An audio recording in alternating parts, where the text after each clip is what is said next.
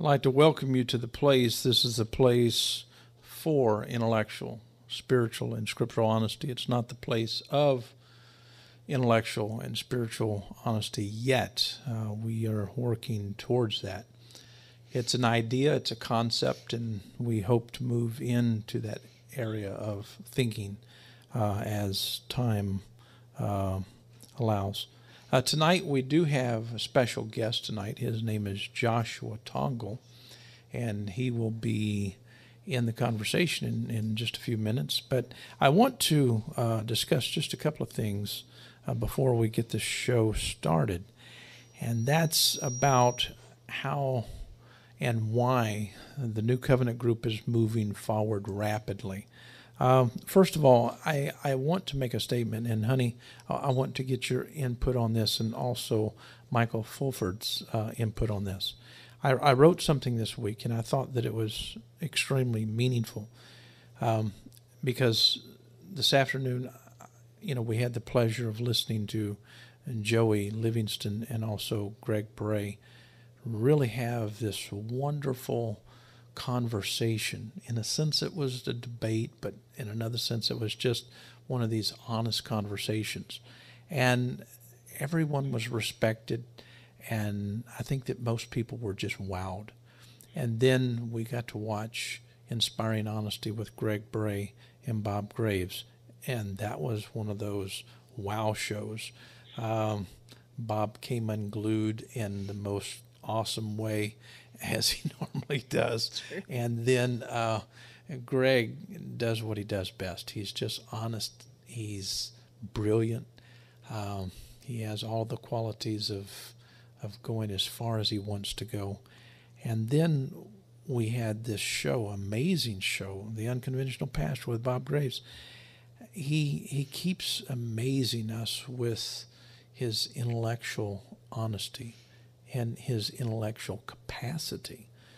He's nuancing so many things just to keep it all honest.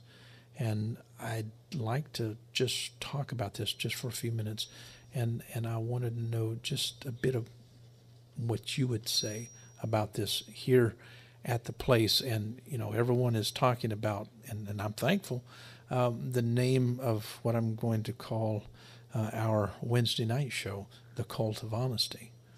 And lots of people are shocked by the name, The Cult of Honesty. We're taking a bad name and making something good out of it. Well, we have been called names, and I think anyone that puts themselves out there with, I'm not going to say new ideas, because these ideas have been around since the beginning of time in a way, but we are putting them forth in a strong way right now and going forward. And when you do that, you do put yourself at risk for name calling and ad hominems, and we have been called a cult. So it's sort of tongue-in-cheek when we say cult of honesty. If we're going to be a cult, then let's be an honest one. And when you touched on the shows that preceded ours tonight, that's really what I could think about. It was a lot of honesty.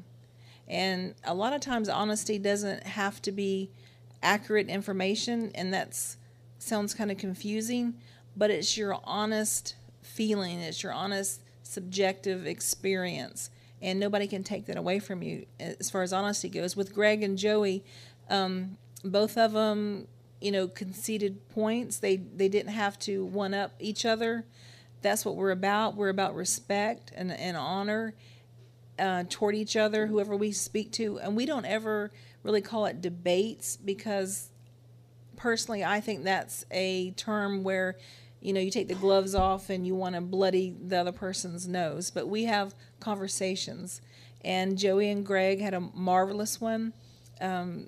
Each conceded points. They were not afraid to say, I don't know, just like we are. And of course, Bob the same way. It's always impressive whenever to me, Bob says, well, I just don't know. Instead of coming up with this convoluted, Right. Hierarchy tree thing going on. And so I'm impressed with people's honesty. I'm impressed with people being respectful. And so far, we've always allowed people to say what they want. on our Facebook pages. Just recently, we've had to, and I'm bringing up, some kind of bad information. We did block 2 people, but sometimes you have to do that for the sake of other people. And it wasn't our philosophy, because we believe in get it out there. If you want to say something, we want to hear it. And like Bob Graves says, he says 15 minutes, take somebody's idea and just ponder it. Let it go around in your head for 15 minutes and see what you think about it. And after that, if you don't like it or you can't get on board with it, just throw it out. And that really opened my eyes, because I was the kind of person like, okay, that's garbage, good. I just made quick assertions on things. But now I'm actually growing in this area. So the cult of honesty, I think it fits us to a T. I think so. Also, I was really shocked this morning. We had one of the persons who comes to the studio all the time. This person walked in the studio and said, "Dr. Jones, I've got something to tell you." And I said, "What?" All of my children were offered $2 to go to this Baptist church if they would attend this morning. And I got up this morning. This is what she was saying. I got up this morning and said, "Where do you want to go?" And they said, "We want to go to the studio. We like it down there because they're taught science and all kinds of other ideas and art and what have you on Sunday morning." And they chose that over going to church. And what makes the thing really strange and at the same time meaningful is that this morning while I was teaching, there was a lady that had actually offered the money to get these children to go to church. She came down to our studio. Sure did. And actually tried to get the kids out of here and put them in her van and bus them down to the Baptist church to get them saved. I wish someone would have stopped me from teaching and had me deal with that. I would have loved to. Well, it runs through my mind, do I tell him right now or do I let him go on? And I know what you would have done. It would have been time out. I'll be back in about 15 minutes. And so I did keep that from you early on. Yeah. But, you need to be more transparent. I do. I need to be more honest. Yeah. The cult of honesty. Okay, let me make a quick point, and then I want Michael to make his quick point, and then Joshua is going to be here with some powerful statements. I wrote this last week, Michael, and I think that it may make a bit of sense to you. I said, if I can put atheist first, and please understand, I'm a theist, a multi-axial theist, not just a theist. If I can put atheist first, then I'm not willing to be last. Excuse me, let me read this again. If I can't put atheist first, then I'm not willing to be last. And if I can't do unto others as I would do unto myself, then I'm not like Christ. And I'm speaking about myself. And so as a theist, this is the thing that makes sense to me. If I can't put others before me, I'm really not making sense of what Christ said. In other words, I should be able to listen to why a person is an atheist and what they perceive to be true. And please understand this. Here at the New Covenant Group, here at the place, we don't want to convert anyone. We have no desire to do that. The thing that we want to do is simply to have meaningful conversations and put others first instead of trying to get people to be like us. And so I wanted you simply to share what I asked you to share. It was just a powerful thought. Would you share that now? Well, I'll try. Okay. One issue I've always had with religion is any one religion or any one ideology, which is what religion is, they always say they have the answer. It's always the answer. It's not, we have a answer that we'd like to share it with you. It's, we have this answer, and if you don't like it, we have a sword. Well, I've mentioned I am an atheist. I'm a humanist. I believe in people, ultimately. And the whole point when it comes to atheism, there's no ideology. Atheism by itself is not an ideology. But what we can go from there is say, no one has the answer. There is not one the answer. There is many answers. Every person has their own answer. For some people, that's religion, and that's great. Whatever will build a person up, that's all I care about. And that's what I think we should focus on, is giving a person the opportunity to be the best person they can be, whether that's religious or not. That's good. That's good. That's very admirable. Yeah, he always has some powerful points. Thank you for sharing your thought. Without any more hesitation, I want to bring Joshua Tongol in on the conversation. How are you doing, Joshua? I'm doing good. How are you guys? Doing well. I will say that you have been extremely impressive. I've watched various videos of you, have had many conversations with you, and you have this ability to be so humble. What's the deal with that? I don't know. I'm just trying to be as honest as I can, and just like what the guy was saying earlier, it's like, who's figured it all out, right? And so I think that's one of the things that kind of keeps me on check, just to know that I'm constantly learning, just like everybody else. Can you tell us a little bit about your journey? You haven't always thought like you do now, that is, in your theology. I mean, let's explore that just for a few minutes, because I want to get into some questions that I think that people are asking. And if you would share just a little bit about your journey, I think that would be meaningful to everyone. Okay, like a very short version of it? Yes. Well, basically, I grew up here in Los Angeles at like a very charismatic church for most of my life.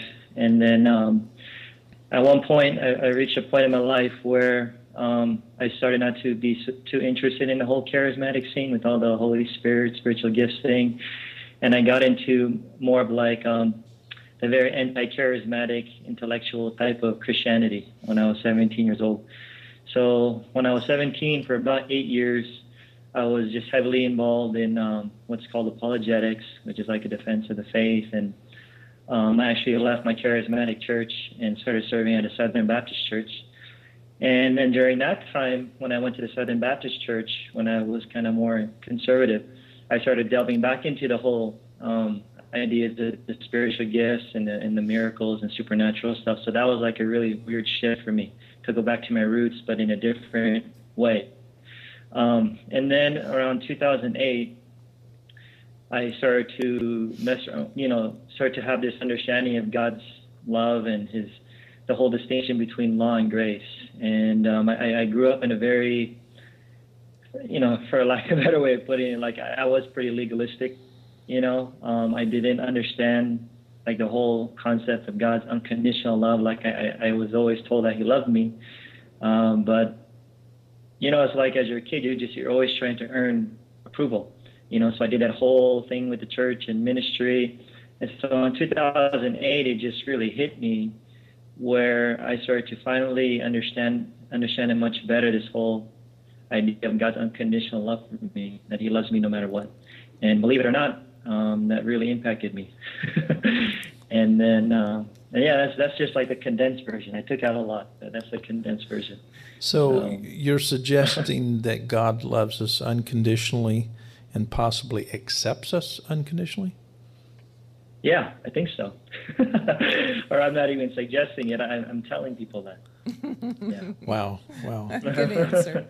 Absolutely. We believe the same thing, Joshua. And That's good. it is a game changer. Whenever you come to grips with that realization, it seems like you can love God so much more.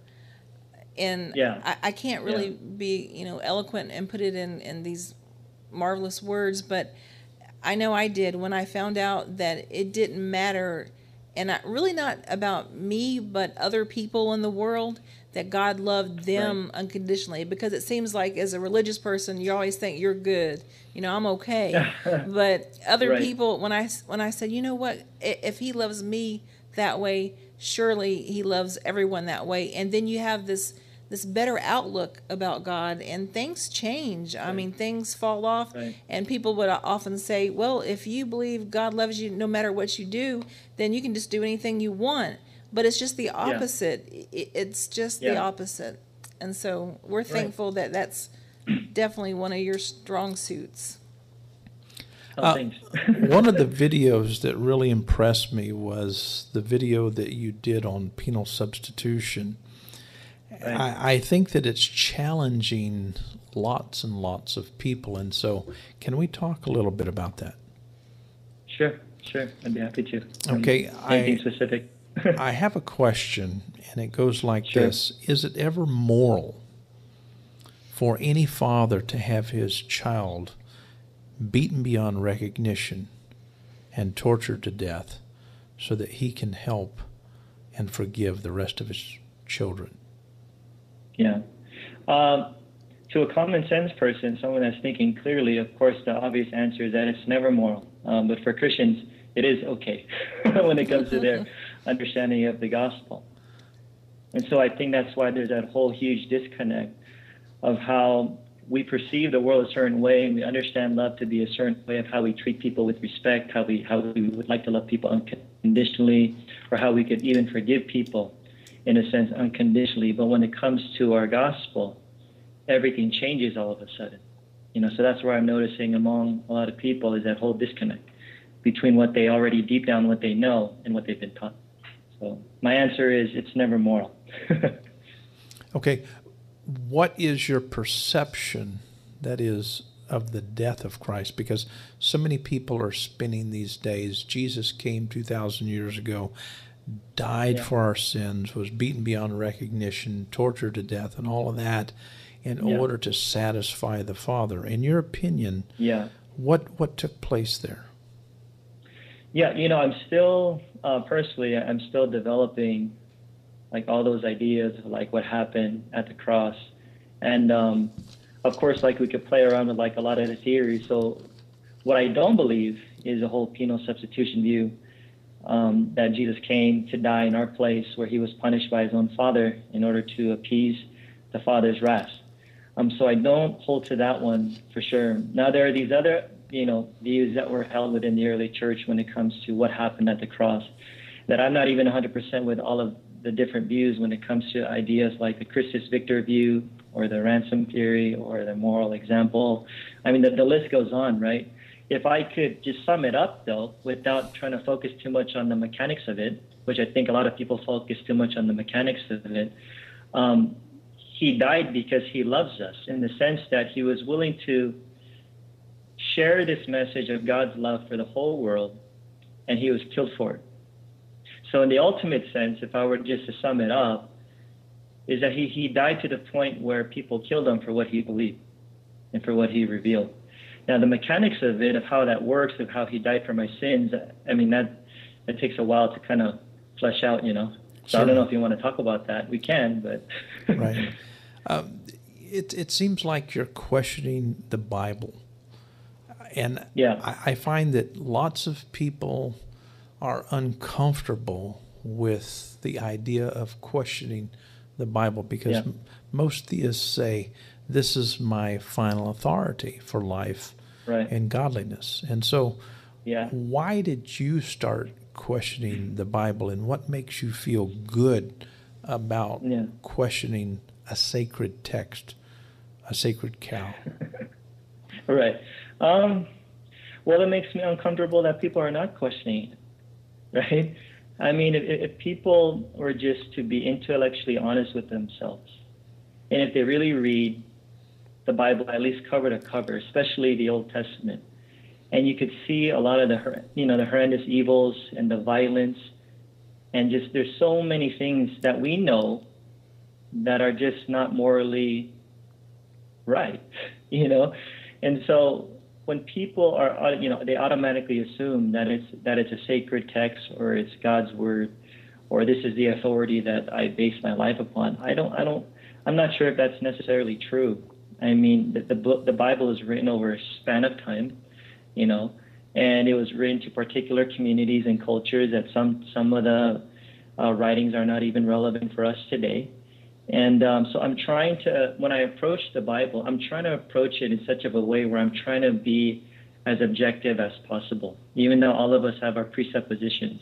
But what I've noticed among a lot of Christians is that they automatically assume that it's God's word, that all of it is 100% true. And if that's the case, that all of it is 100% true, then we would be able to justify a lot of things like holy wars, genocide, infanticide, sexism, racism, slavery. There's a whole list of things that I can go through. That how can you not question these things and wonder if God is really a good God or not? Like, how do you reconcile this whole idea of God's love with the things that you actually read in our own text that we claim to be God's word? And so I'm just trying to finally trying to be honest with myself, where, just to let you all know, I defended inerrancy for most of my adult life, actually my whole life, but I started to defend it when I would speak at different venues, just like wholeheartedly, because that's what I was taught from the Christian apologists. And I applaud them because they're trying to defend, their version of truth, but it doesn't match up with the truth that's revealed in Christ, right? Or just the truth that we know deep down in our hearts of what it is, of what it means to love. So that's one of the reasons why I started to question it, because just like what I'm noticing now with what you guys are sharing, it's all about being honest. Like, I'm reading stuff in the Bible that's not the nicest thing sometimes. It's actually sometimes very ugly and violent, and how can you not question that book? So yeah, that's my answer to that. I don't know if you want to break it down more, but why is it so difficult for some people to approach that questioning?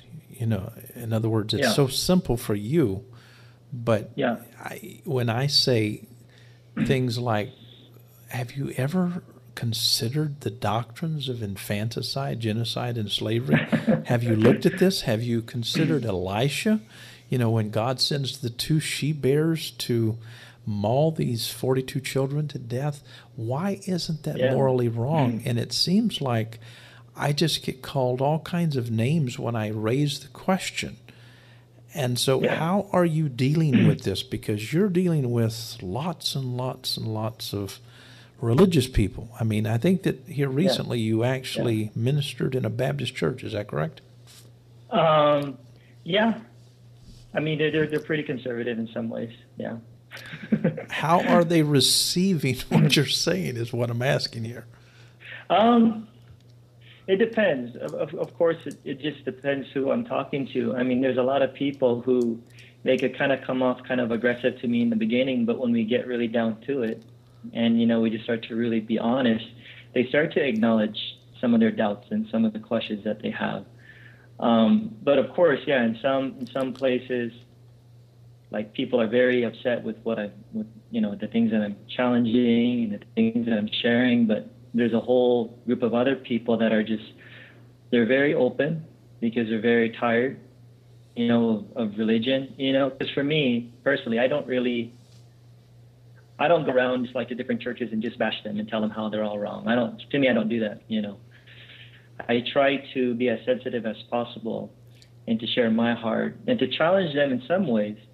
But with a lot of people that I deal with, I'm not even the type that debates a lot like I used to. I just let them do what they want to do.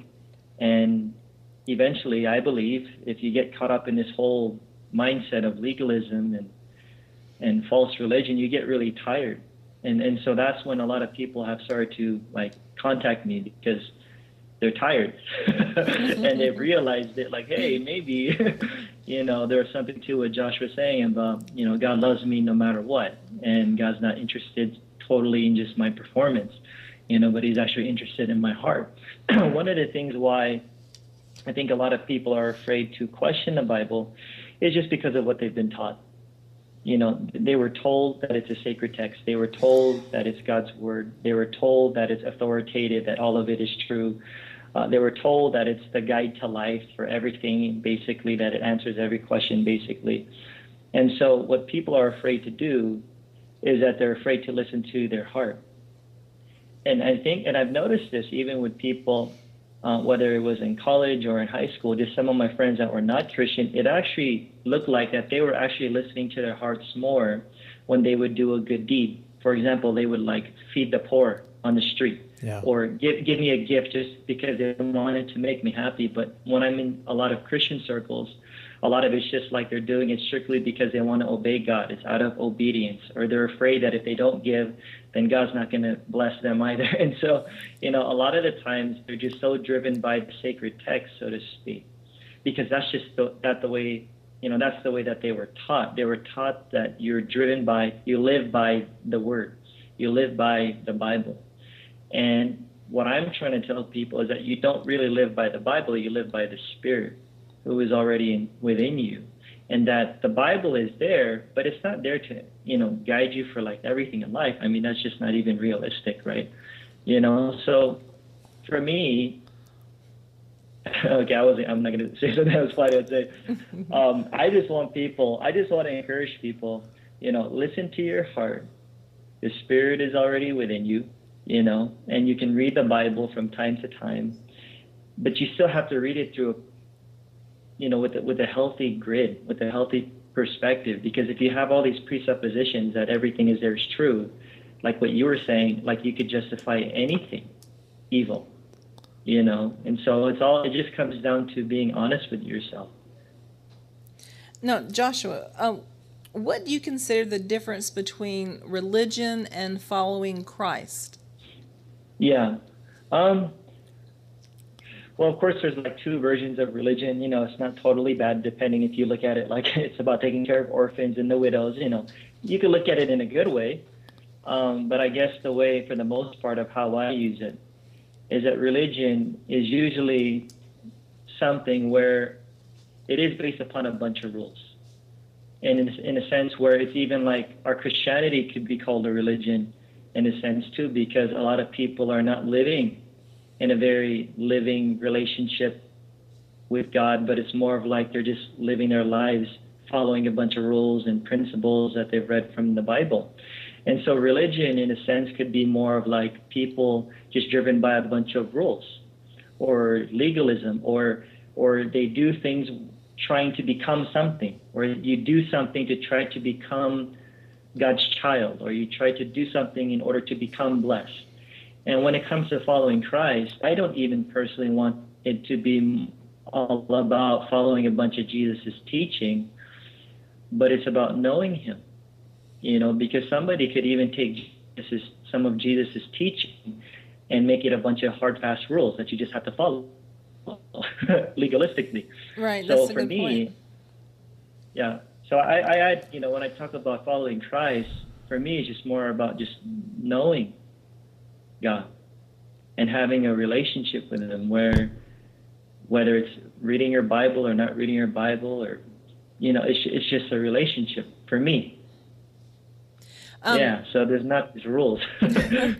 You touched on something about Christians, more than likely, or 9 times out of 10, that's my little favorite cliche, they'll do something because they feel like they're checking off something, or the Bible tells them to do it. But atheists or other people will do things, obviously not for that, but they just do it for the good of other people. And I want Michael Fulford to make a comment about that, because last week on the show you mentioned about being self-identifying as a humanist. And what's the reason that you are driven in that direction? As identifying as a humanist? Right. Well, the reason why I identify as a humanist is I hear a lot of people will say, okay, you're an atheist. What does that tell me about what you believe? It doesn't tell you anything, because atheism is just saying, well, no, I don't believe in God. My philosophy, the way I guide my life, is humanism.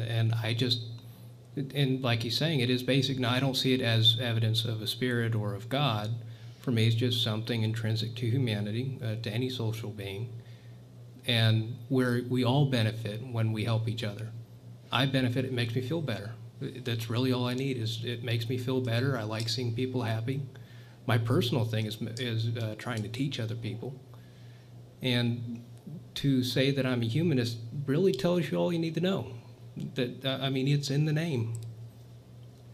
Right. I thought that was powerful last week, and I wanted Joshua to hear that because you made that point, and here we have. I don't want to call you one on the panel, but it made a big impact on me when Michael said, I do this to help people. Right. And I had to question myself in the past, why did I do things to help people? Did I do it because I felt compelled that, I had to do it, or did my heart really, overflow wanting me to do it for helping? Yeah, I think that's what Joshua keeps talking about, this legalism. You're doing something to satisfy God instead of doing something because, it's within your nature, it's part of your character. Sure. There's a big difference between saying, I'm serving God to keep the law, and saying, hey, listen, this is all about a relationship. This is about character. And some people are saying, well, I don't have to attach the term theos to it or God to it. I can simply say, I love human beings, and it can be meaningful to me, maybe. And so, these are wonderful thoughts.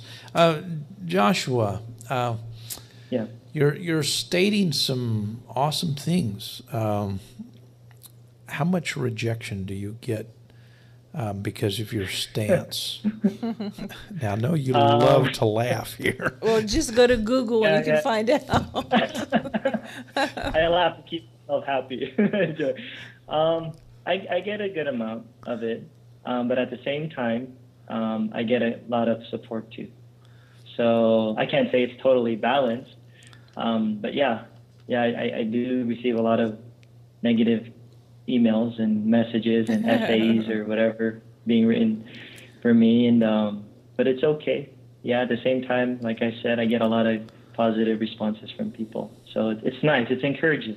There you go. Well, you're looking at the glass half full then, because when I found out that you were going to be on our show, we were so excited.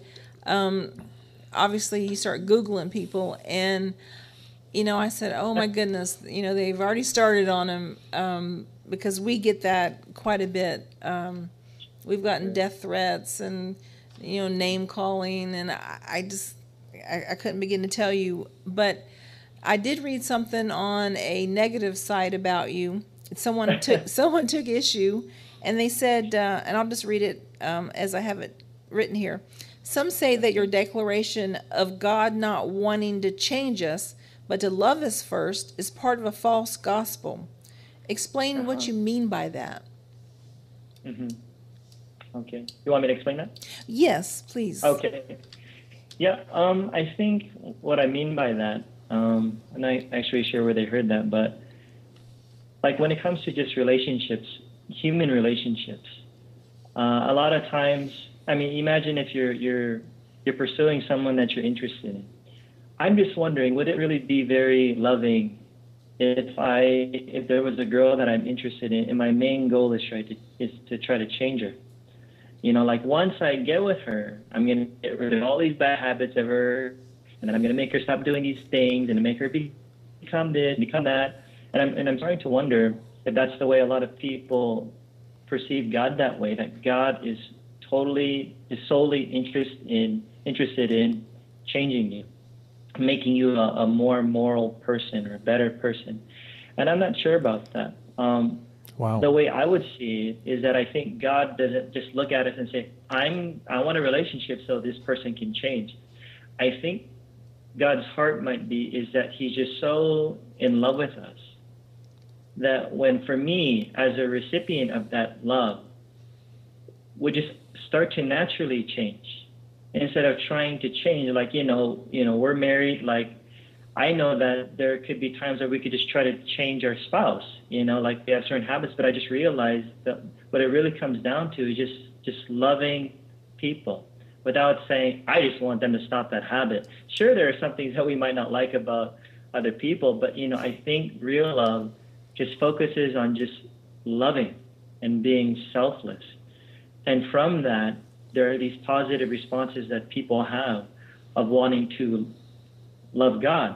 Like I know people kind of laugh when I make this statement, and a lot of churches, I tell people, don't even try loving God. It's like, because for a lot of people that could be very tiring. That could mean reading your Bible or sharing your faith as much as you can outside, you know, or I mean, it could get very tiring. So I just tell people, if you just knew how much God really loves you right now, even before you do anything, even before you try to serve him, but to know how much he has served you in his son. There's something very transformative that happens when you start to have that revelation, so to speak, well, like, well, someone really loves me. Now you can choose to not respond, but at the same time, you could also respond. And when you do respond, it's more genuine instead of very legalistic, very fear-based, saying, I'm just going to change because I want to become a better Christian, you know. But imagine if you just knew this love of God that he has for you. Oh man, your life just transforms, you know. So one of the things that I've seen in my own life when I used to pastor in the Philippines is that I wouldn't even tell people, you know, there are some certain lifestyles that some of my friends had that I'm going to be honest, I didn't think it was the healthiest. But I wasn't so hard on them saying, you know, you need to stop doing this, you need to stop doing that. You know, people can do that if they want, but at that time, I was just sharing, you know, this message of God's unconditional love. And then people told me, said, Josh, I just changed because of that message. Like, you didn't even have to tell me to stop doing anything that's bad, you know? And so I'm starting to really see the power of the gospel, where it's not like you're not trying to get people to respond.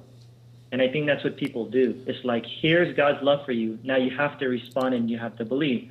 If we're really treating this as a relationship, I don't know if that's the way it's supposed to look like. I don't think Michael goes to you and says, you know, Rhonda, I love you very much. And now that you know that I love you very much, what are you going to do now?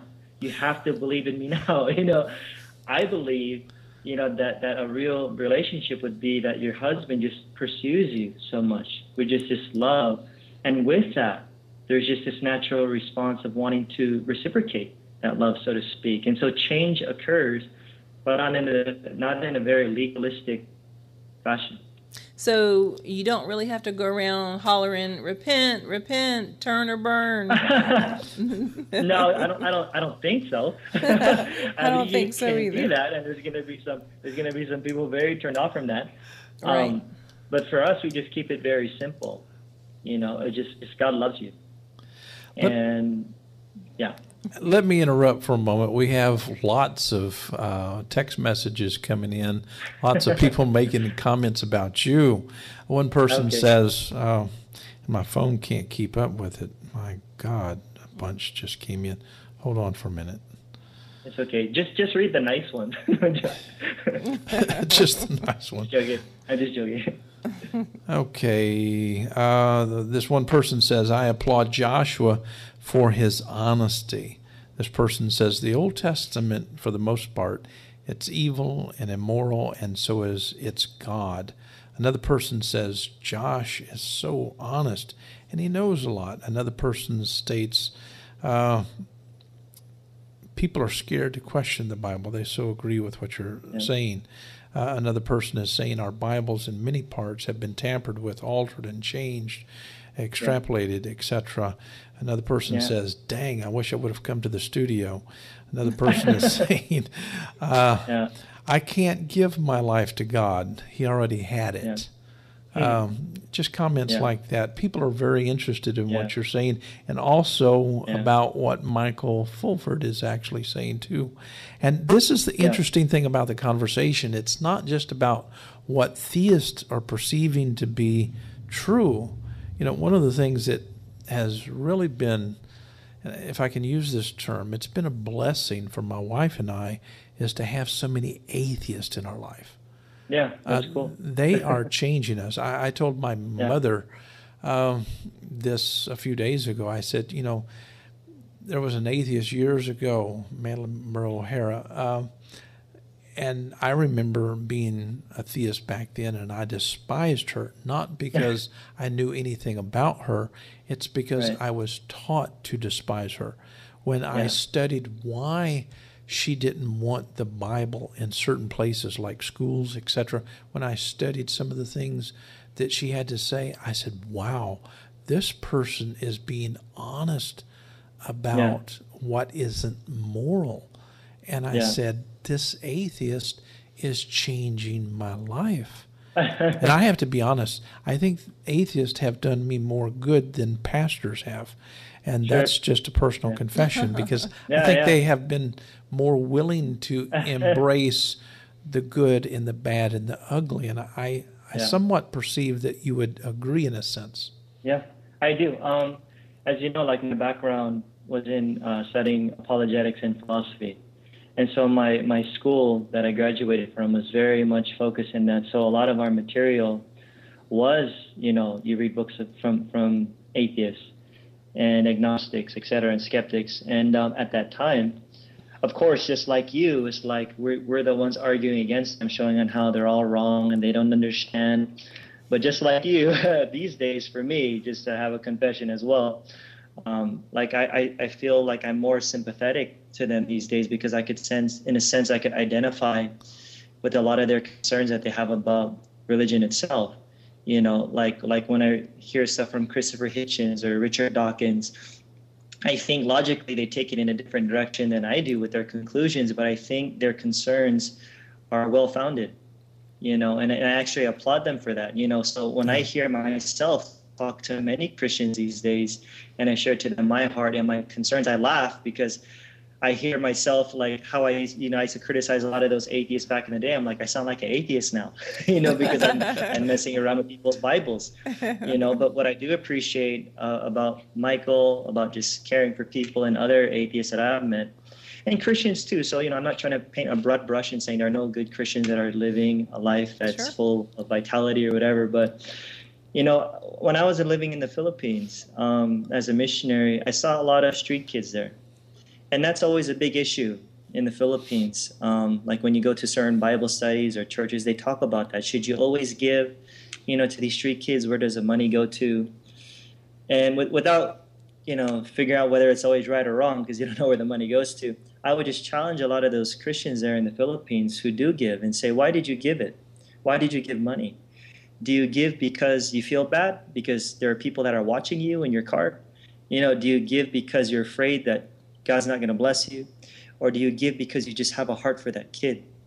And so I tell people it's so easy to go up to someone on the street, like a homeless person, and say, God loves you. But I give more credit to people who could go up to a person on the street and say, I love you. Because now it's not that easy to just walk away. You know what I'm saying? Wow, But it's that's easy when powerful. we do our evangelism, and it's like, how many people did you lead to the Lord today? How many souls did you save? It's like a trophy. I led 5 people to Christ today. But really, though, did you really love them? Or were you more concerned about how many souls you just led to Christ so you could tell people afterwards? So, I'm not here to judge anybody's heart, but I'm here for us to check our own heart. Do you love them? And if you love them, it would show in your life. You know what I'm saying? Right. And so that's what I meant, where I do applaud people, whether atheists or not atheists, doesn't even matter who you are, that they could just say, you know what, I did this good deed because I had compassion for these people. And that's what I'm just encouraging more people to do. But like I said, what we've been taught in the church is that our hearts are deceitful and wicked, and it's so weird, because we supposedly ask Jesus into our hearts, and no one can trust their heart all of a sudden. So Right. So, it just kind of weirds me out. well, now I have a question for both you and Michael Fulford. Michael, Okay. you go first. We've been hosting a series entitled "Is Church Harmful?" And I'm going to ask Michael Fulford, what do you think? Is church harmful? Well, to kind of rely on my background in the Catholic Church, we were always taught that there were different levels of the church. You had the institution, you had the people, then you had the church in heaven. And I believe I'm remembering that correctly. It's been a while since CCD. But the institution is harmful. Not completely, but in the sense that any institution that's allowed to run unchecked with only self-regulation will become harmful. You can see that the modern Catholic Church, as an example, is very much anti-feminist, anti-personal rights, does encourage the idea of thought crimes to a degree, which is the idea, you have if you lust after someone, that is a crime. If you think bad thoughts, that's a crime. That was something that is, as far as I know, and I may not be completely up to date. I definitely don't know as much as I liked about the current Pope. Is still part of church doctrine that thinking something is equivalent to acting on something, and that you can't win against that. And in many other ways, there are things the church has done, will do. I can say that fairly clearly. The church will do that are harmful to people, and in that sense, is wrong, or in that sense, is bad. The people, on the other hand, on average, people are good people. They're decent. They're as good as the culture they're in, if not better. And I don't think that's the religion. I think that's simply the people.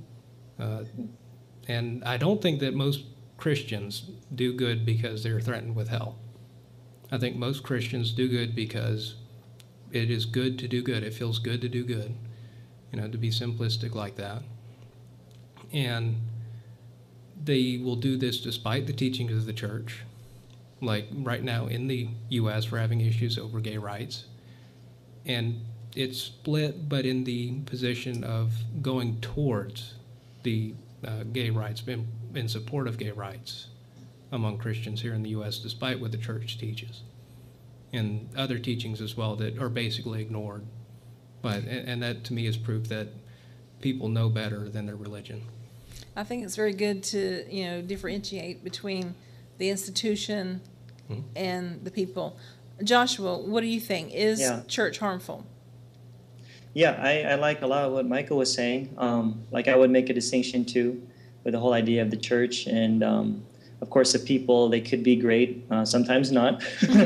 But the institution itself, I've seen some good things come out of it, where they've done a lot of charitable work, helping the poor. But if I were to just be a little bit critical for this part, I have seen some problems with it, just like what Michael was saying. I've also seen, I guess what could be very harmful is that many times when you're within that institutional environment, in many places, if not most of the places, they don't really encourage you to think for yourself, or they will try to think for you. And so I think that's one of the things where, I think a lot of us that grew up in the church, we could just relate with that, where when you ask somebody a question, they'll say, well, my pastor said, my youth leader said, and it's like a lot of them have been told what to believe instead of being exposed to certain ideas and letting them come to their own conclusions. And so I think in that sense, it's been pretty harmful, because, or you just better make sure that your leaders know the truth and are teaching the truth. But, especially in our culture here in America, I mean, there's a lot to criticize within the institutional church. But at the same time, I could applaud them for some of the good things that they have done that I'm not throwing out. But yeah, so I could see it as harmful. I do know a lot of people who have met some of their closest friends at the church, and so it could be a good place for social reasons, to meet people if you don't have a lot of friends, I guess. That could be a good place, but at the same time, when you are in that type of environment, it could happen where your relationships in reality are almost just superficial. Where they're just your friends because you go to church, or they're your friends because you're in ministry with them. But just like my experience and a lot of people that I know, that once you kind of leave those institutional churches, it's like, in many times for us, it's like the relationships are gone. Exactly. And they just, especially when it becomes an issue of doctrine, it's like you're warned about. And so I think there's safety in numbers. It's like it's easy to believe something, but it's like when you start doubting certain ideas, that's where it becomes scary for a lot of Christians, because they were not taught that way. So yeah, so there's both positive and negative in my opinion. You keep saying a lot about unconditional love and possibly unconditional acceptance also. Since you're going in that direction, I wanted to ask this question: have we always been God's children, or did a prerequisite have to be met for us to be considered His children? Yeah, well, for my whole upbringing, pretty much, and what I was taught in school, within evangelicalism, from what I'm aware of, you have to do something in order to become God's child. From my perspective, I believe that everybody is God's child, and everybody Wow. is my brother and my sister. So I don't think that there are any prerequisites at all. Awesome. Wow. Yeah. Awesome. Yeah, that's wow. That's great. I'm amazed at your answers because it's so different than what you will find Sunday morning in most churches. Yeah. And Yeah. I mean, something took place that really radically changed you. Can you tell us a little bit more about what really changed you? Yeah, like with this whole idea of unconditional love and all that. Right. Um, like I said, I think just a lot of it had to do with seeing this whole disconnect between what I was taught and what I actually live out in my life. You know, like if I get in a fight with somebody and they don't ask for forgiveness, I still forgive them anyways. You know, I kind of just brush it off. But then I was taught, no, you have to ask for forgiveness, and then God forgives you, and then He accepts you. So I think that was one of the things that kind of got me to kind of wake up, just to see that whole huge disconnect between what I've been taught and what I actually do. Another reason why, I guess, is because I've seen how ugly false religion, just to qualify, you know, false religion, on how ugly it could create this world to be like. You know, just like you guys, I'm sure you've lost a lot of friends. And for myself, I've lost a lot, you know, and I've seen on how, like, even people that I never would have thought would leave me, once my theology changed about this whole unconditional love and acceptance, these people left me and they won't even talk to me. And these were my friends. You know, so when I started to see, like before, I was very exclusive, you know, just like a lot of fundamentalist people, you know. It's always like, we're in, you're out, we're saved, you're not. You know, we're going to heaven, you're going to hell, we're favored, you're not, you know. And I lived like that pretty much most of my life. But when I started to realize, like, how this world would look like, when we start having this kind of mentality, I think that's why there's so many wars, you know, because Absolutely. it's all about, you know, we're right and you're wrong. And if you're wrong, you're going to be damned and going, you know, to hell forever, you know. So it's like, I'm all good. You know, to me, truth is, in a sense, truth is exclusive, right? In a sense, right? It's like, that's what happens. But to the extent where when you have a belief and when you disagree with somebody, that has a different view than you, and you damn them or you exclude them from God's love.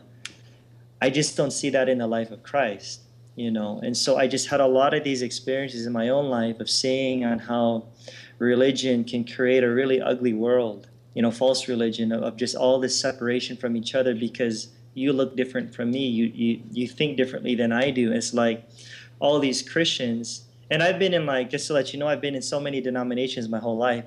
I grew up in an Assemblies of God church when I was a kid. I left that church and I started helping out at a Presbyterian church teaching apologetics, and then I moved to a Southern Baptist church as a pastor. Then I went back to an Assemblies of God church.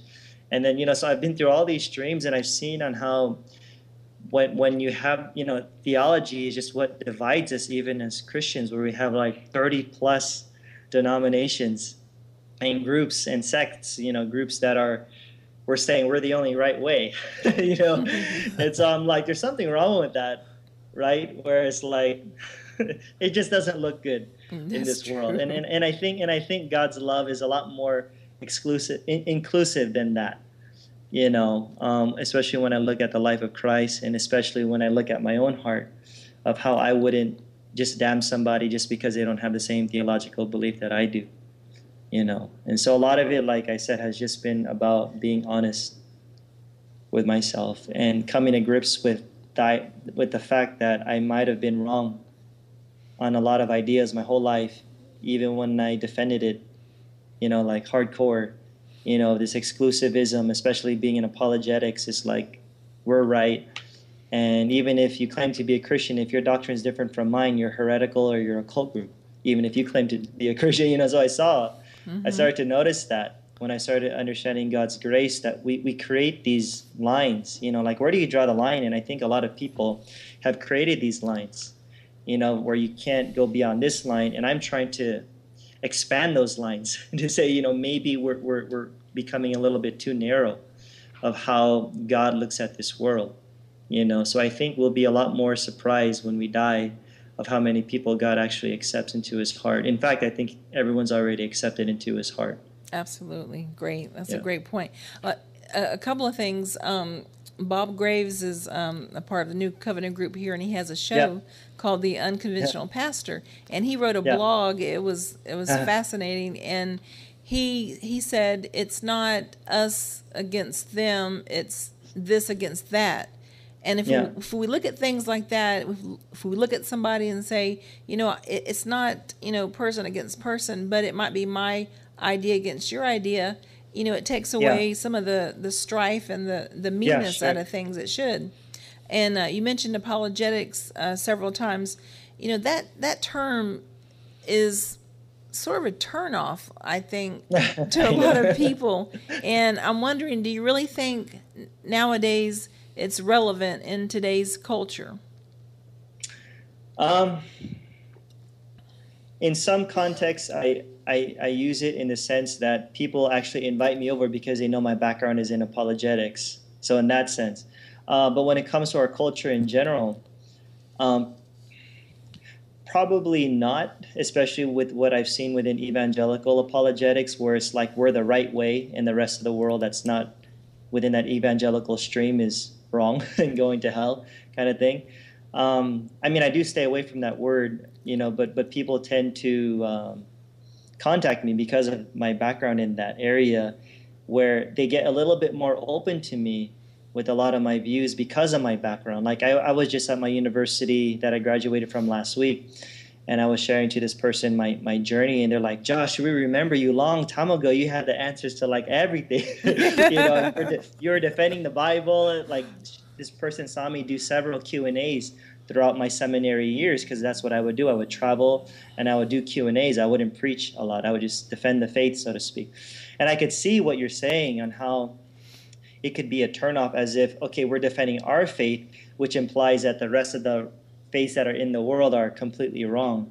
And so, I see where you're coming from. It could turn people off. In fact, when I hear apologetics now, and I'm grateful, I do want to thank a lot of the apologists that were in my life, that, I was privileged enough to study under some of the top philosophers and apologists in America that you read in your apologetic books. So I was in that world for many years, and they're very sincere in my mind, of how they wanted to help me. But like I said, I do see on how it becomes too exclusive, where I think it doesn't help people. And at the same time, when I do hear apologetics now, like, I get invitations to go to apologetic events still, and when I watch a lot of it, to be honest, it sounds funny, but a lot of it doesn't even make sense to me anymore. Sure. I was even watching a video today from my favorite Christian apologist from back in the day. He was my favorite, and then I heard one of his videos defending inerrancy, and I'm just like, it doesn't make sense to me. So like, bless his heart. My wife heard it when she was in the bathroom. I was listening to it in the room, and she just started to laugh when she saw me watching it. And I'm like, wow, it's so weird, because when I was studying apologetics, it made so much sense at that time, but now a lot of it, I feel like a lot of it they just sound like nice cliches, and so I find a lot of it lacks some depth that I'm looking for, like that's more realistic for me. So, but yeah, I think it could be a turnoff for a lot of people. There is a theological concept with the term grace, and many people use the term grace as if we don't deserve something, but God gives it to us anyhow. And many people, that is in theism, think that, I don't deserve to be saved, but God saved me anyhow. I don't deserve goodness in my life, but I have it anyhow. And they simply walk around praising God as if, he has to receive all the praise, honor, and glory forever, and I'm just some wicked, wretched individual. And to me, there's something wrong with that. And so I guess the question is, do you think that all of us, and I'm talking about atheists and theists alike, do you think that all of us deserve the love of God? Do you believe that all of us deserve his support and his protection? Or should we at all feel like we don't deserve any of it? That's kind of like a tricky question. I mean, the way that I heard it. Well, of course, in the sense of grace being undeserved, but in the sense of how is grace dispensed in this world, I would say that it's for everybody, that God shows no favoritism. So God supports anybody, whether you're an atheist, Buddhist, Christian, Hindu, doesn't even matter. Now, like what you were mentioning earlier, I'm not for that whole self-loathing and I'm just like a worm and filthy.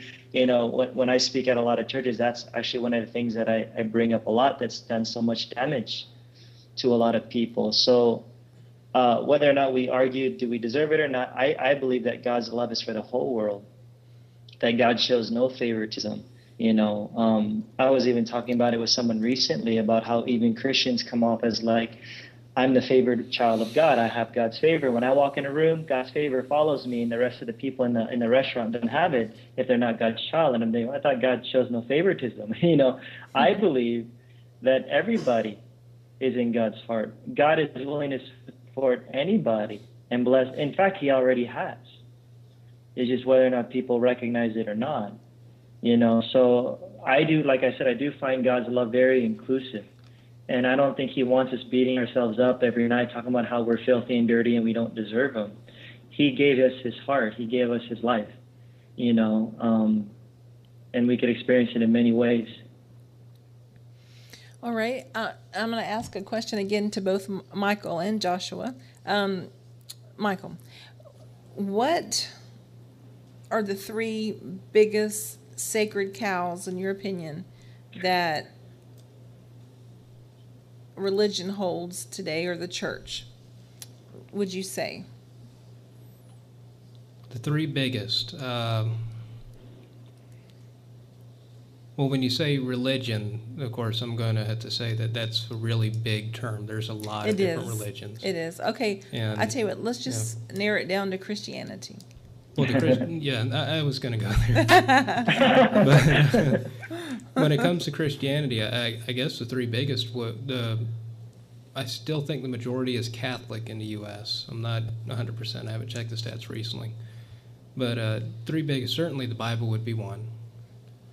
The church, even despite the many scandals that have been coming out, is still fairly high up on things that, it's a church. Whatever they say goes, despite most of them not following it anyways. I don't know how that works personally. And then the 3rd would probably be either hell or Jesus on the cross. Okay. And the reason why I say that is when it comes to, if I have to have a discussion with religious, and I enjoy having discussion with religious people. Many of them know the Bible. Despite some claims, I have met many religious people who know the Bible better than I do. And I enjoy having that discussion when it comes up. But there's 2 things that will come up. Either, are you saying Jesus sacrificed himself for no reason? And, well, that's one discussion to have. Or do you want to go to hell? And this is Pascal's wager, and the whole idea of, well, isn't it safer to believe in God because you go to hell? And to me, it always makes me wonder, well, why are those the 2 things you go to? Why not something, well, the 4th would be, how can you be a good person? But those 2, that are equivalent are, did Jesus sacrifice himself for nothing, or are you afraid of hell? And there's nothing about, well, what about being good, or, how can you justify being good? That morality has to come from the church, because it's not even really that. It's just that what the church says goes. It's not morality, it's what the church says goes.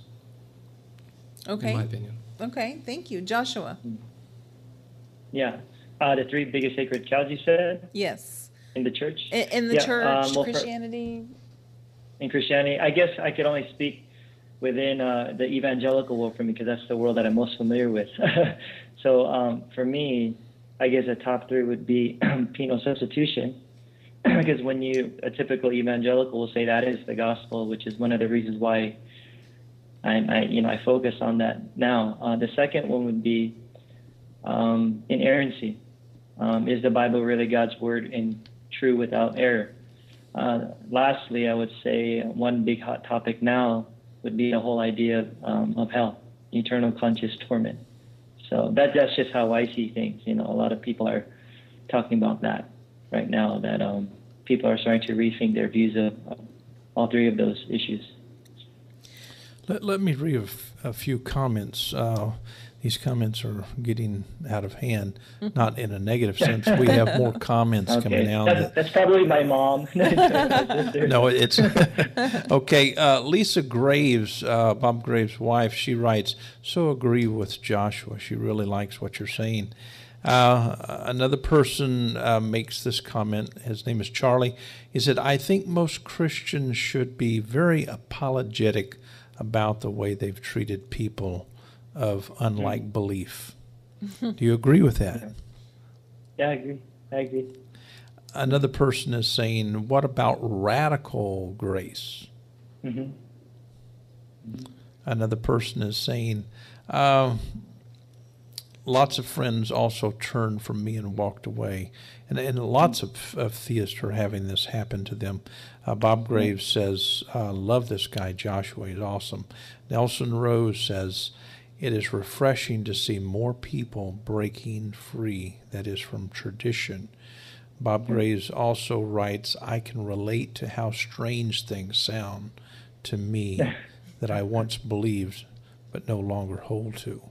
And so he did come out of the fundamentalist movement, and it sounds so strange to hear those bells ringing from time to time. And so I guess this brings me to a question that I wanted to ask you tonight. Okay. Can you give us a sample of what you were like years ago? Okay, like in my more... I want you to get me saved or something like that. I mean, give us a sample so we can have some juxtaposition. Yeah, like a little sermonette. Yeah, I mean, we're seeing this wonderful, nice, humble guy who loves everyone, smiling, wonderful gentleman. Let me hear what that old Joshua was like. You mean you want me to, like, preach? Yeah. Okay. Get after it. Okay. I'll give an example. In 2008, I preached at this one big church, and this is before I started understanding grace. So I speak to this huge crowd, and I tell all the people, and I was pointing to all the young people, and I said, all you guys that are partying out there, you guys are sneaking hypocrites dragging Jesus' name in the mud. And I was yelling. And I remember I let my wife hear that sermon when we got married, and she told me to shut it off because she just laughs because, like, she doesn't see that anymore. But I was very in your face. I don't care if I offend you, because my goal at that time was just to get the truth into you, and because you were deceived. And so I was very, I guess what I could always say about my life, I've always been very passionate for what I believe, even if it's not good ideas. So when I had some ideas that were probably more hurtful or exclusive, I was very passionate. And and so I do feel bad for, and believe it or not, people actually like a lot of those messages, and they actually came to the front and started crying and repenting. So I guess a lot of people like fear. They do. So it's weird, but I was very much gung-ho. And so when I started to understand God's heart even more, as I'm still learning now, I'm still going gung ho, and I'm of course I've calmed down in a way where I'm trying not to be as dogmatic as I used to be. But yeah, I was very passionate for things, even if it wasn't the nicest things. Do you think that God's Word, well, let me phrase it like this. Do you think that the Bible is actually God's Word, or is it what man said God said? The latter. Yeah, the second thing you said. So I think it's man's words about God. Can you expound on that a little bit? Yeah. So, I mean, I do believe that we could say that it's inspired in the sense that, like, I'm inspired when I share a message, but I don't think that it's God's word in the sense of inerrancy, where everything is 100% true. I do believe that it could also be man's word in the sense that, about God, in the sense where God has revealed himself, but there's also man's perception of how they understand certain things, where we do have these limitations of understanding certain ideas. And so in that sense, it could be filtered and flawed in a sense, where that's why when I do read the Bible, I could look at the Bible and look at things that I do agree with and some things where I don't agree with it.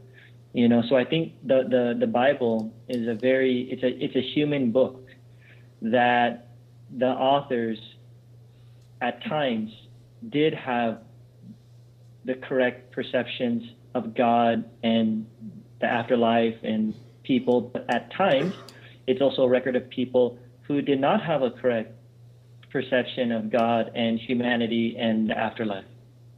So in that sense, it's very human, where people did make mistakes, in my opinion. Yeah. The Apostle Paul makes a statement in 1 Corinthians chapter 13 that love doesn't keep a record of wrongs. Yeah. However, it seems like most church people, or possibly pastors in churches, concentrate on wrongs most of the time. Why so if love doesn't keep a record of wrongs? Because they're so focused on morality. I think their understanding of Christianity is all about morality and doing good. Like I could speak for myself and some of my friends, like even my friends when I was in school, they're very like hardcore too. When we would hear of a particular sin that's going on within the church, we would actually call it out. And so, I mean, that's how heartless we can be, where it's like we thought we were doing good, that the only way to stop that sin is to keep pointing it out and telling people you got to stop. And I think that's where the church got they have it backwards, where they're trying to, they look at Christianity as like behavior modification, where it's all about becoming more of a moral person. And I'm all for morality, depending on what we mean from that. Like, it's nice to be a good person, but I think that's where religion has crept in, where we just look at Christianity solely, where it's just basically morality and claiming to have a relationship with God and having morality. That's it. It's like, don't smoke, don't drink, don't say bad words. It's like, I think that's because that's the way they perceive God, is like that. So I don't think God, you're quoting, Corinthians. And if we could replace that word love with God, then God does not keep a record of wrongs. Love, that's just the way love is. But I think it's because that's the way they think God is like. And if God is just like this judge sitting on his throne, then I think that's the way they constantly perceive him. So when they try to share to other people about God, that's the way they share to people about God. There's like he's some sort of, which is what I've been believing most of my life, to be honest. Even up until even when I was in seminary, I thought of God as always like he's keeping track of all of my sins, and I felt so bad where I share this because it's funny, where like when I would do something that probably was not a good choice to make, I wouldn't talk to God the entire day. Like I would wait until the next morning because the feeling would go away, the feeling of guilt, so I would just really ignore God because I felt like he was going to use that against me. Or when I would go to a place that I was considering bad at the time, I would be afraid that God was going to make me get in a car accident. So I know how that feels, of like I think the church is so sin focused because they think God is so sin focused, and I don't think God is not. Right. I don't think God is. I mean, Right. yeah. Well, I love that. But, when you say that God is not sin-focused, that's powerful because, the concept of atonement, that is in most classical senses of the word, means that God is keeping a record of wrongs, and therefore Jesus came, died to take care of the record, cover the record. And so it's not reconcilable to think that, if God is love and if love doesn't keep a record of wrongs, why should we even have the doctrine of atonement? Yeah. Right. I think that's why. Oh, go ahead, Rhonda. No, I'm so sorry. I interrupted you. It's okay. Go ahead. I was going to say that my husband teaches that God doesn't forgive us. And it's kind of hard to wrap your mind around it, if you've been brought up in the church. But what he's saying is have to forgive somebody is you've held a grudge against them, you have resentment toward them, then you have, then you need to forgive. And as humans, we do those things sometimes.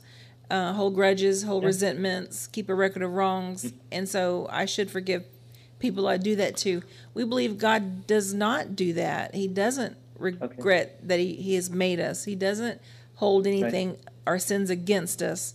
He looks at sin like, a physician that we need help. We need medicine. We need, this balm. Yeah.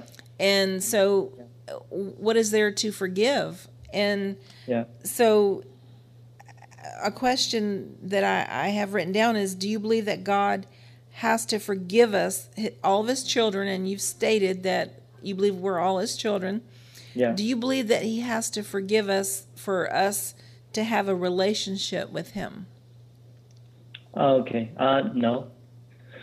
Wow. You could have a relationship with somebody, whether or not you forgive them or not. So I don't think so. I don't think it's like once he dies on the cross and then the forgiveness is given and then now God has a relationship with you. What happened before that then? Did God not have a relationship with people before he forgave them? So I think that's why there's so many problems with how we understand the whole idea of the atonement. Right. So and I think too, just to clarify, I don't think I'm even taking sin lightly. I think a lot of the people who are holding to penal substitutionary theory, saying they think that they take sin seriously because Jesus had to be punished for it. But if sin is merely about breaking a law that has to be punished, how is that taking it seriously? So I like what you were saying on how you could look at it as more of like God is like a physician to us, that sin is more of like there are bad choices that we make, where you could put a fruit and you could leave it out in the sun and it's eventually going to rot. I guess in a sense, right, that you could say that that's kind of what sin has done to us, where we've made these bad choices, where we start projecting our brokenness onto God and the way we perceive the world. And so sin has hurt us. But to think of sin as something that just needs to be punished and then everything's solved now. Right. I mean, how does that help someone who gets locked up in prison and then they're there for 20 years or even life, right? Or if not even life, if they eventually get out, okay, they were punished, but now they're out, but they're still the same person, right? So if it's all about just being punished, and then that's what justice is all about, to me, that doesn't even take sin seriously. But someone who does take sin seriously is someone who's willing to enter into our world and to identify with our brokenness and to bring healing into our hearts. I think that's someone who really understands the whole idea of, how sin has affected humanity. Yeah, that's good. That's really good. One of the things that my wife and I practice, we've tried to quit forgiving our children. And what I mean by this is we're trying to rise above it, if that makes sense. Yeah. In other words, the Mayo Clinic says that forgiveness is getting rid of your resentment, the grudges that you hold against people, the record of wrongs. Yeah. And one of the things that we see with our children, we don't want to hold anything against our children. We don't want to hold grudges. We don't want to resent them. And therefore, if we can quit that kind of behavior, we find that it's a poor behavior. It's poor character to hold things against your children. And so what my wife was speaking about a few minutes ago was that if God is so good, maybe he's above what forgiveness is, that is, in the concepts that we've dealt with theologically, and also the concepts that we normally speak of in religion. And so the question would be, does God forgive us? Does he need to get rid of his resentment and grudges and all of that? Or is he above that? In other words, is he just trying to help us, as you're suggesting? Yeah. I think I understand what you're saying. So if it's defined that way, I think God would be above that. Because like even with my wife, when we would get in some arguments here and there, just as a couple, we don't even do the whole "will you forgive me?" or funny thing is when we get in an argument with each other, I don't think in my head, "I will forgive her. I will forgive her." Honestly, that doesn't even cross my mind, honestly, and I don't even know how I got to that. Now I'm just being aware of it now. When we fight, we just have these arguments, and I realize, well, that was stupid what I said, or I disagree with her, but I try to look at her heart. I love my wife, and I could see her hurting, or she could see me hurting, but it's not like, do you forgive me, or I forgive you. Right, you've gone beyond that. Apologize, and it's kind of beyond that. So in that sense, I see where you guys are going with that, and I think that's actually a beautiful thing to see God that way. Right. That he won't hold these grudges against us or hold this resentment towards us. So, well, let me confess a sin that I committed a few minutes ago. It's okay. I won't litigate you. I read Charlie's comment concerning apologetic, and he states my comment about being apologetic was a joke because you asked if apologetics were still relevant. I didn't mean for it to be read so accusingly, and so I didn't mean to misrepresent your comment at all, and so I do apologize for that. Nelson Rose, he says, spot on with human book. Its authority is a fallacy. In other words, I think that Nelson is simply saying that the doctrine of inerrancy is very fallacious, and that's the thing that's really the thing that's being really nuanced tonight by you, and I so appreciate that. Because as a translator, I have to tell people all the time that we do not have the indexical and deictic elements for the text to even know what it says. That is, if we're really, really intellectually honest about most of the Greek and most of the Hebrew, we're still not there yet. So much is lacking. And why do you think that so many people are banking on a book and manuscripts that we really don't have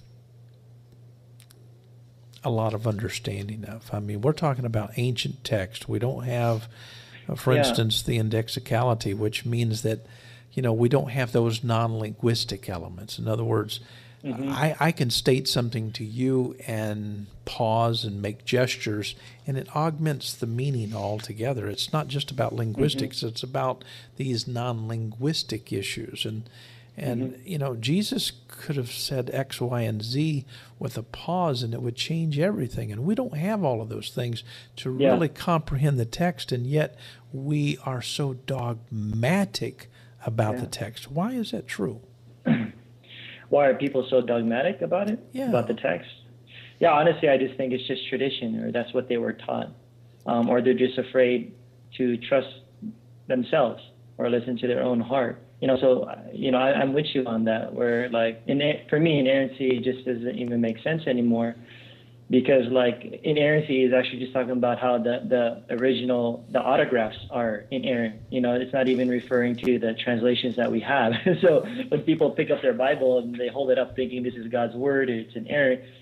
Inerrancy doesn't even refer to the Bible that you're holding in your hand. It's referring to the original, the autographs.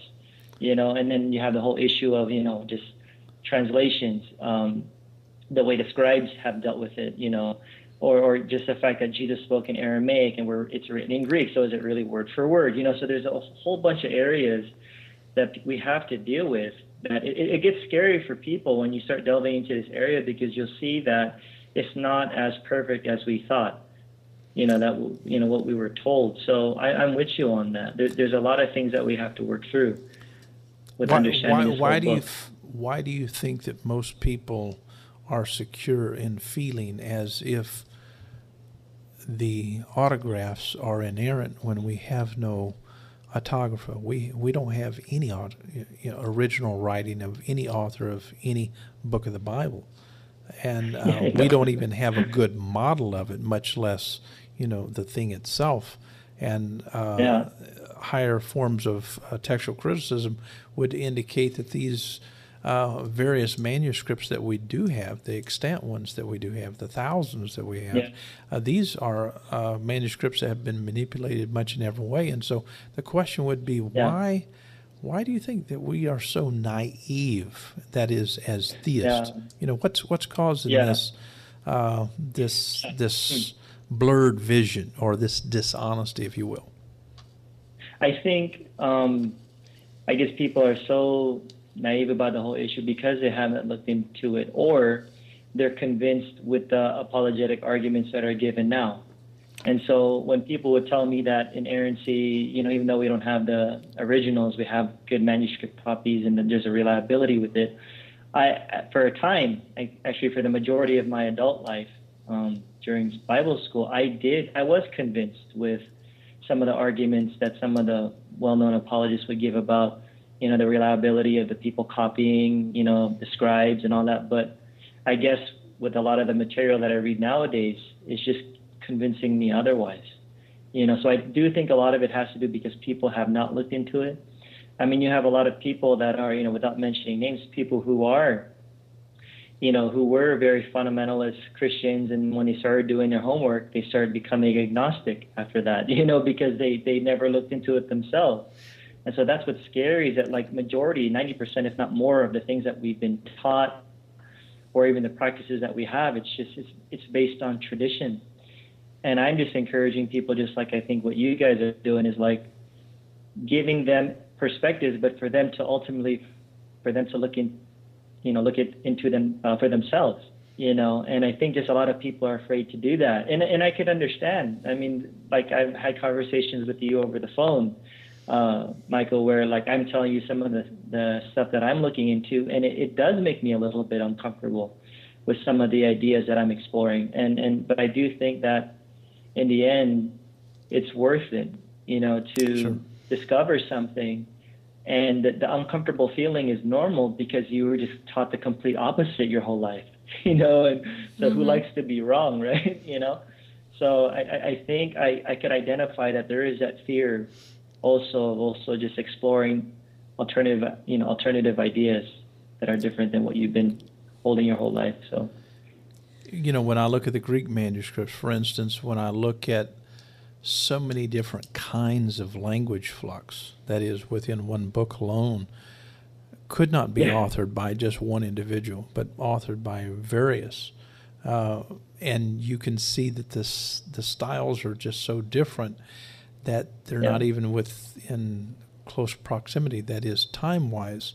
And then we have people who would argue that we do have inerrancy as a potential. This is not a small claim. That is, I would suggest that it's an extreme lie, because none of the evidence points towards inerrancy. It points towards something that's so far away from that. I just can't comprehend why I believed it, because years ago I was very much a person who did believe that we did have an inerrant doctrine. That is, we had a doctrine of inerrancy that could be supported. However, by the time that I became fluent in the languages, I had to say, this is a lie. I mean, this is just too obvious. I mean, you don't have to do anything but just read it, and you can see it's just self-apparent. Yeah, and I think it is just plain and simple. A lot of it is ignorance. A lot of it is just they just haven't looked into it, or they're just not being honest with themselves. When I usually speak on this subject at different venues, one of the questions that I ask a lot of people in the beginning is, how many of you have read the Bible cover to cover? And of course, the majority of the hands, they don't go up. Right now, a lot of people have read the Bible cover to cover. And then I said, and some of you who haven't read this book cover to cover, you automatically assume that it is 100% true. Why do you do that? And then some of you who have read the Bible cover to cover, my challenge is, did you look into every single verse and find out if everything's true, and do all your homework? And no one's done that. No one. So it's purely on assumption. And so what I've started to realize that there is no such thing as inerrantist. It's like make-believe. When someone claims to be an inerrantist, like, of course not. Because when you start to grill them with certain passages in the scripture, they can't deny it's there, so they come up with a weird explanation in order to try to be consistent with what they're claiming, right? Or they just plead mystery or something like that. And it's weird because I feel like it's just a double standard when it comes to Islamic apologetics. Like, we could criticize their book and we could say certain things are violent, blah blah blah. And then when they say stuff about ours, somehow we could just claim it's a mystery, or God killed the people, killed the Amalekites as a way of God's mercy. Like, I've heard all those arguments. It's wild. It's like why do we approach it in such a different way to other violent sacred texts? But when it comes to ours, you can't do that, because the assumption is it's all true. Right. So it's hard for them to accept those violent, and a lot of those passages are just not good, if we just be honest with ourselves. It's kind of like saying somebody else's baby's ugly, but you don't want anybody to say your baby's ugly. Yeah, you just right. sort of defend it. Because you're the mom. Well, that's true. Before we get away from this topic, there is a comment coming in, and I think that it needs to be addressed. Okay. This person is asking the question, so what do we do throughout the Bible? Yeah. You want me to answer that? Yeah. You can do whatever you want with the Bible, is my response. I mean, you can throw it out or you can keep it. Now, the reason why I keep it is because I do think it is a unique book in the sense that there were people at that time that did have a real life experience with Christ. So I'm not saying it's unique in the sense it's authoritative as God's 100% inerrant word, but it's history. Right. And it's a way to, and there is a lot of wisdom in there. I do get a lot out of what Jesus has taught, or even some of the wisdom literature, even in the Old Testament. But I also filter everything that I read with my understanding of God's unconditional love. And so I don't throw it out like, the Marcionites. I'm not rejecting the Old Testament. I actually, I would encourage someone to read the Old Testament just so you could see how people have interacted with God, and you can even learn from their mistakes. And so, when people tend to have a mentality like, should we just throw out our Bible, then what are we going to do now? Well, then if we kind of have that mentality, then that Bible has been your God. Because I always challenge people, if you were to live in a desert with no Bible, would you still be okay, or do you have to read the Bible every day? You're going to struggle your whole life. Personally, I'll admit this, okay? Because I've shared this with people. I haven't admitted this publicly too often, but I don't read my Bible very much, to be honest, these days. I usually read my Bible when I'm preparing for a sermon that I'm doing, because a lot of it, I do have it in my heart, and a lot of the times I'm reading a lot of different other books. But the Bible is not my ultimate standard of authority that I have to judge everything based upon what the Bible says, because the Bible itself argues against itself, because there's so many contradictions in it. One passage says there's no afterlife in Ecclesiastes, in the New Testament we talk about an afterlife. It's like, so the Bible it's a conversation within itself of people that have genuinely experienced God. So if you could look at the Bible like that, then it's something awesome to keep in your home that you could read once in a while, of people who have genuinely experienced God or had genuine accounts with Jesus Christ. But like I said, you can do whatever you want with it, right? But I keep mine. I keep mine because I do think it is a good book in some ways. So the question would be, and I'll get off of this particular topic. Well, I've got a question subject. for Michael. Oh, do you? Okay. But I think that you would agree with this when it comes to the Bible. It's best just to be honest about what it is and what it says. Yeah. In other words, let's accept the fact that it isn't perfect. Let's accept the fact that it has many contradictions. And let's accept the fact that actually this is what man said, God said, It's not something that God Yeah. actually wrote himself or anything like Yeah, that. We don't have any dictated, evidence yeah. of that at all. And so it's simply Yeah. what man perceived to be true. And, Right. being willing to be honest about the text is very valuable. Yeah. Yeah. Yes. Well said. I Um, like it the way you said. yes, that was poignant, honey. Michael, let's get your spin on the Bible. Is it something to toss out, or do we keep it and read it, or what is your opinion on that? I enjoy anthropology, so from that perspective, it's definitely something to hold on to.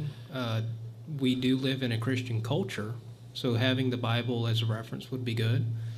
I don't want to see the Bible used as a textbook in school, but in religious class or in literature, I can definitely see it as playing a role in historical studies, in the sense of this is what people believed at a time and this is how the world came about, certainly. And two, yeah, it's mostly it's oral history, so it's not exactly myth in a lot of instances, but what probably happened doesn't match the actual events as occurred in the Bible. But it does tell us a lot about the people. It does tell us a lot about what they thought of themselves as a way of culturally developing as they did. And the really useful thing for me as someone who enjoys mythology is you can see how myths from other cultures came to influence what came into the Bible. And you can kind of learn a bit about people. What were stories that were important? What were the themes that were important? And a lot of the themes that made it into the Bible from other cultures are ones that we still kind of hold on today. There's a reason why a lot of modern stories have very close similarities to stories that are in the Bible. You have brother against brother, Cain and Abel. You have love stories. You have underdog stories in the Bible. And so you got a lot of these stories that are important stories to us just because they are good stories. And I think that's important. And also, I'm personally one of those people that I would never get rid of books, period. Yeah, that's true. I love books. That's true. Same here.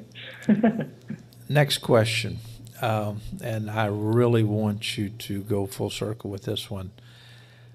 And it's not a question that you're aware of, not to my knowledge anyway. But I want to ask this because it's very meaningful to me. My wife, and it sounds like I heard something in your tone, in your voice, that would indicate something similar to what I'm going through.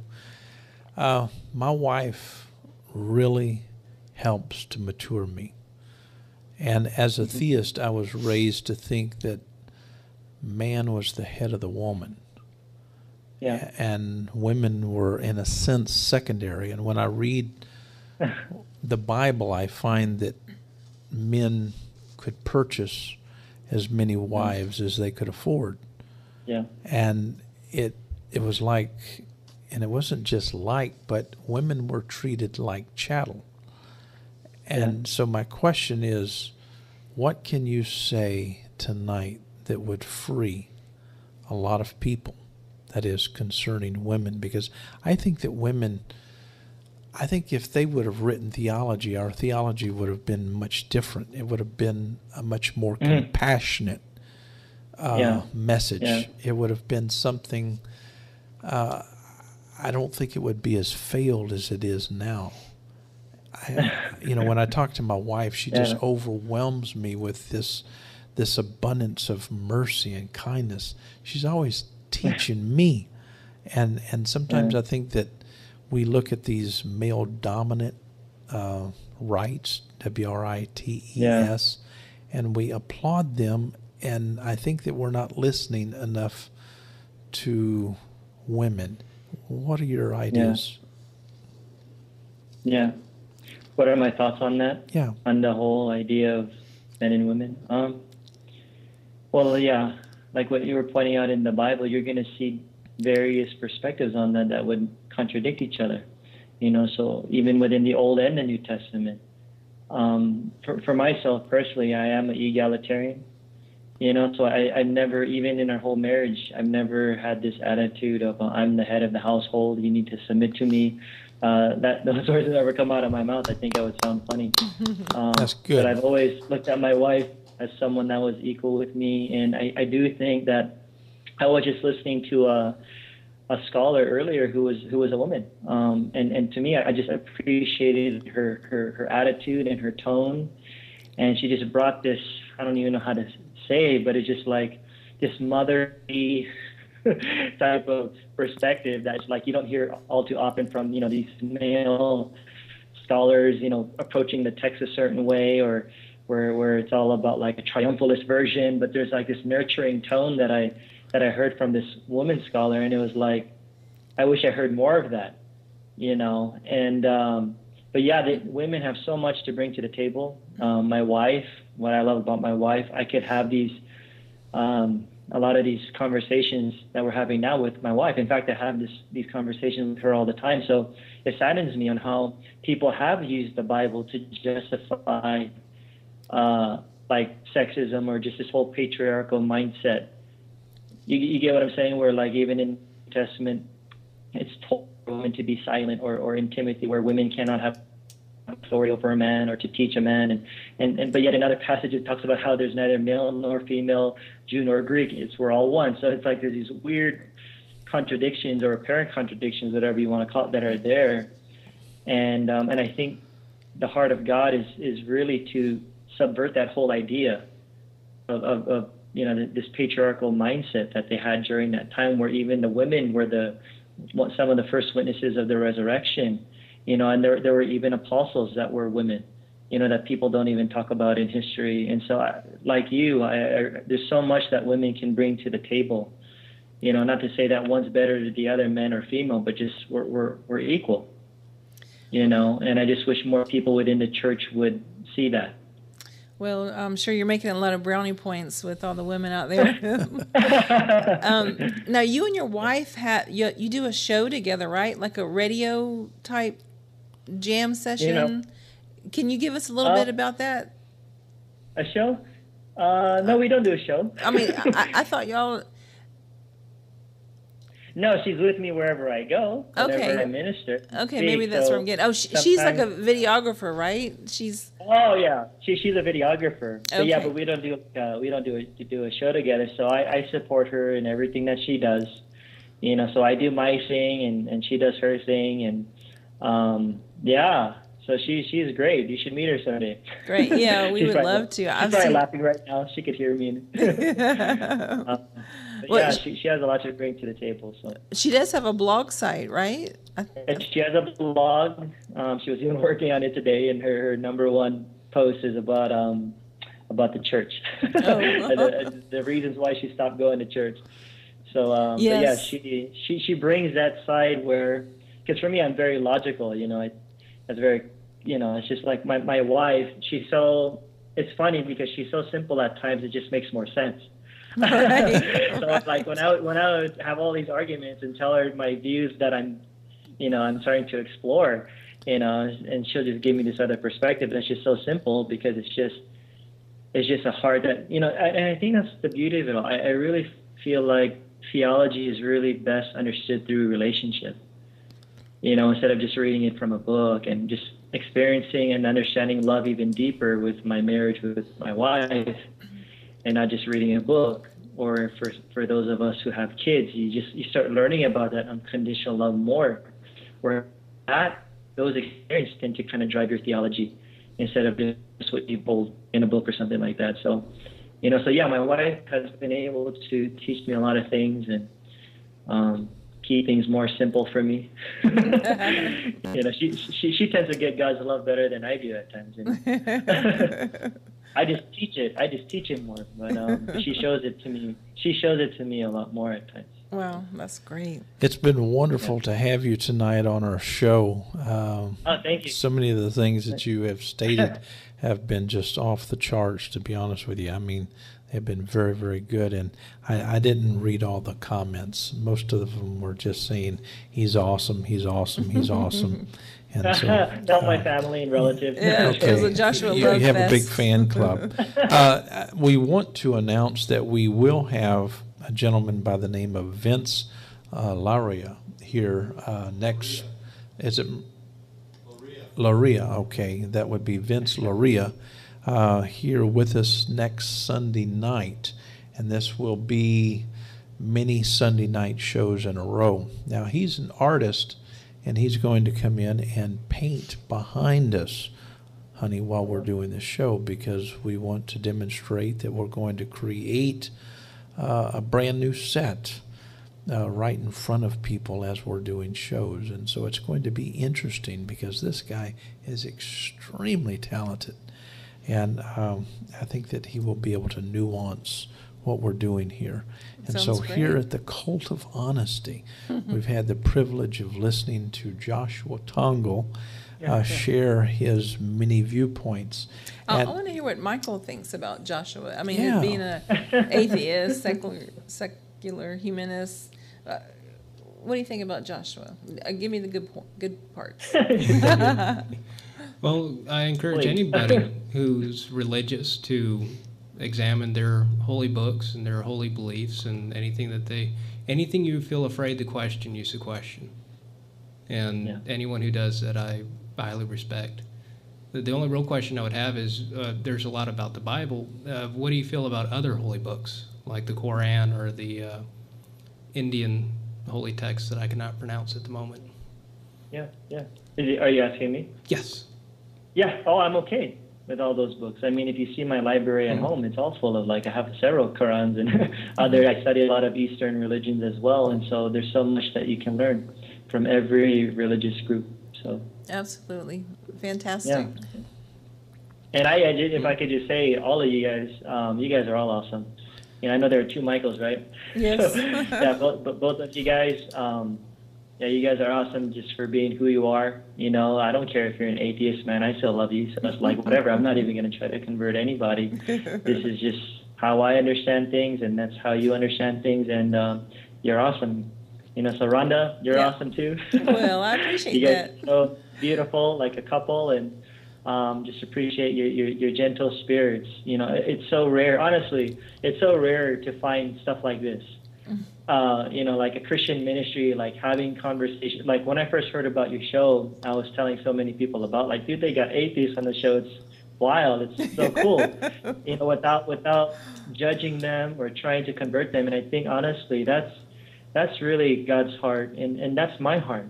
And so I really applaud the both of you for just sticking through all the criticism. And Michael, we've had several conversations over the phone.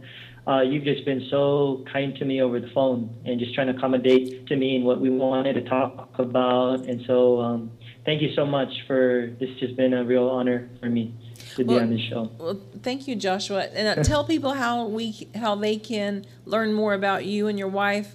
You have a website. Is it? Sure. Is it? It's just my name.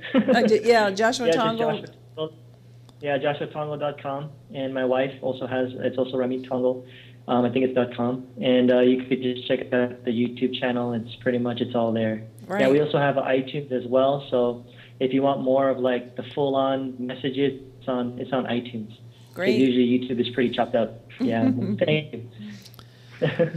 Well, to be honest with you, Joshua, I think that you deserve a lot of applause, and I wish that we could give that to you tonight in a major way. And I hope that people will start listening, and I'm talking about those people who oppose you, because simply listening to you tonight has convinced me once again that you have so much to put on the table that will radically change us towards something so meaningful and good. And we thank you for coming our way, and I hope that you will come back and be with us. And you're such a wonderful person. Love your personality and your message. It's good. It's good. Thank you. Thank you so for much, being Michael. on the show. Well, honey, it's been good. Josh was awesome. Yes. Michael Fulford, he's always awesome. Absolutely. And so let's close out the show. Okay. We've had fun. It was a You're great night. gorgeous. Oh, my goodness. My goodness gracious. Time to go. Time to go. Hey, we love you guys. We'll see you next week. Bye-bye. Ladies and gentlemen, what a tremendous show. Dr. Jones, I thought we talked about this that we weren't going to have somebody that was so kind and gentle and that we had so much in common with. When are we going to have somebody on that we can really have a nice fight with? When can we do that? I'm excited about that one. This has been great, though, guys. I hope you've had fun. This Wednesday at 7 o'clock, we'll be back with the Unconventional Pastor and Dr. Jones right afterwards, and then we'll be doing this all over again from 10 to 10 next Sunday. We hope you'll join us pretty soon, the next week or the week after that. Greg and I will be arguing over the existence of God. Won't that be amazing? And you guys can all watch me win that debate. And then that evening, Vince Laria is going to be with us, of course, with Dr. Jones and our guests painting in the background, and that's going to be amazing. So we'll see you then, and we love you.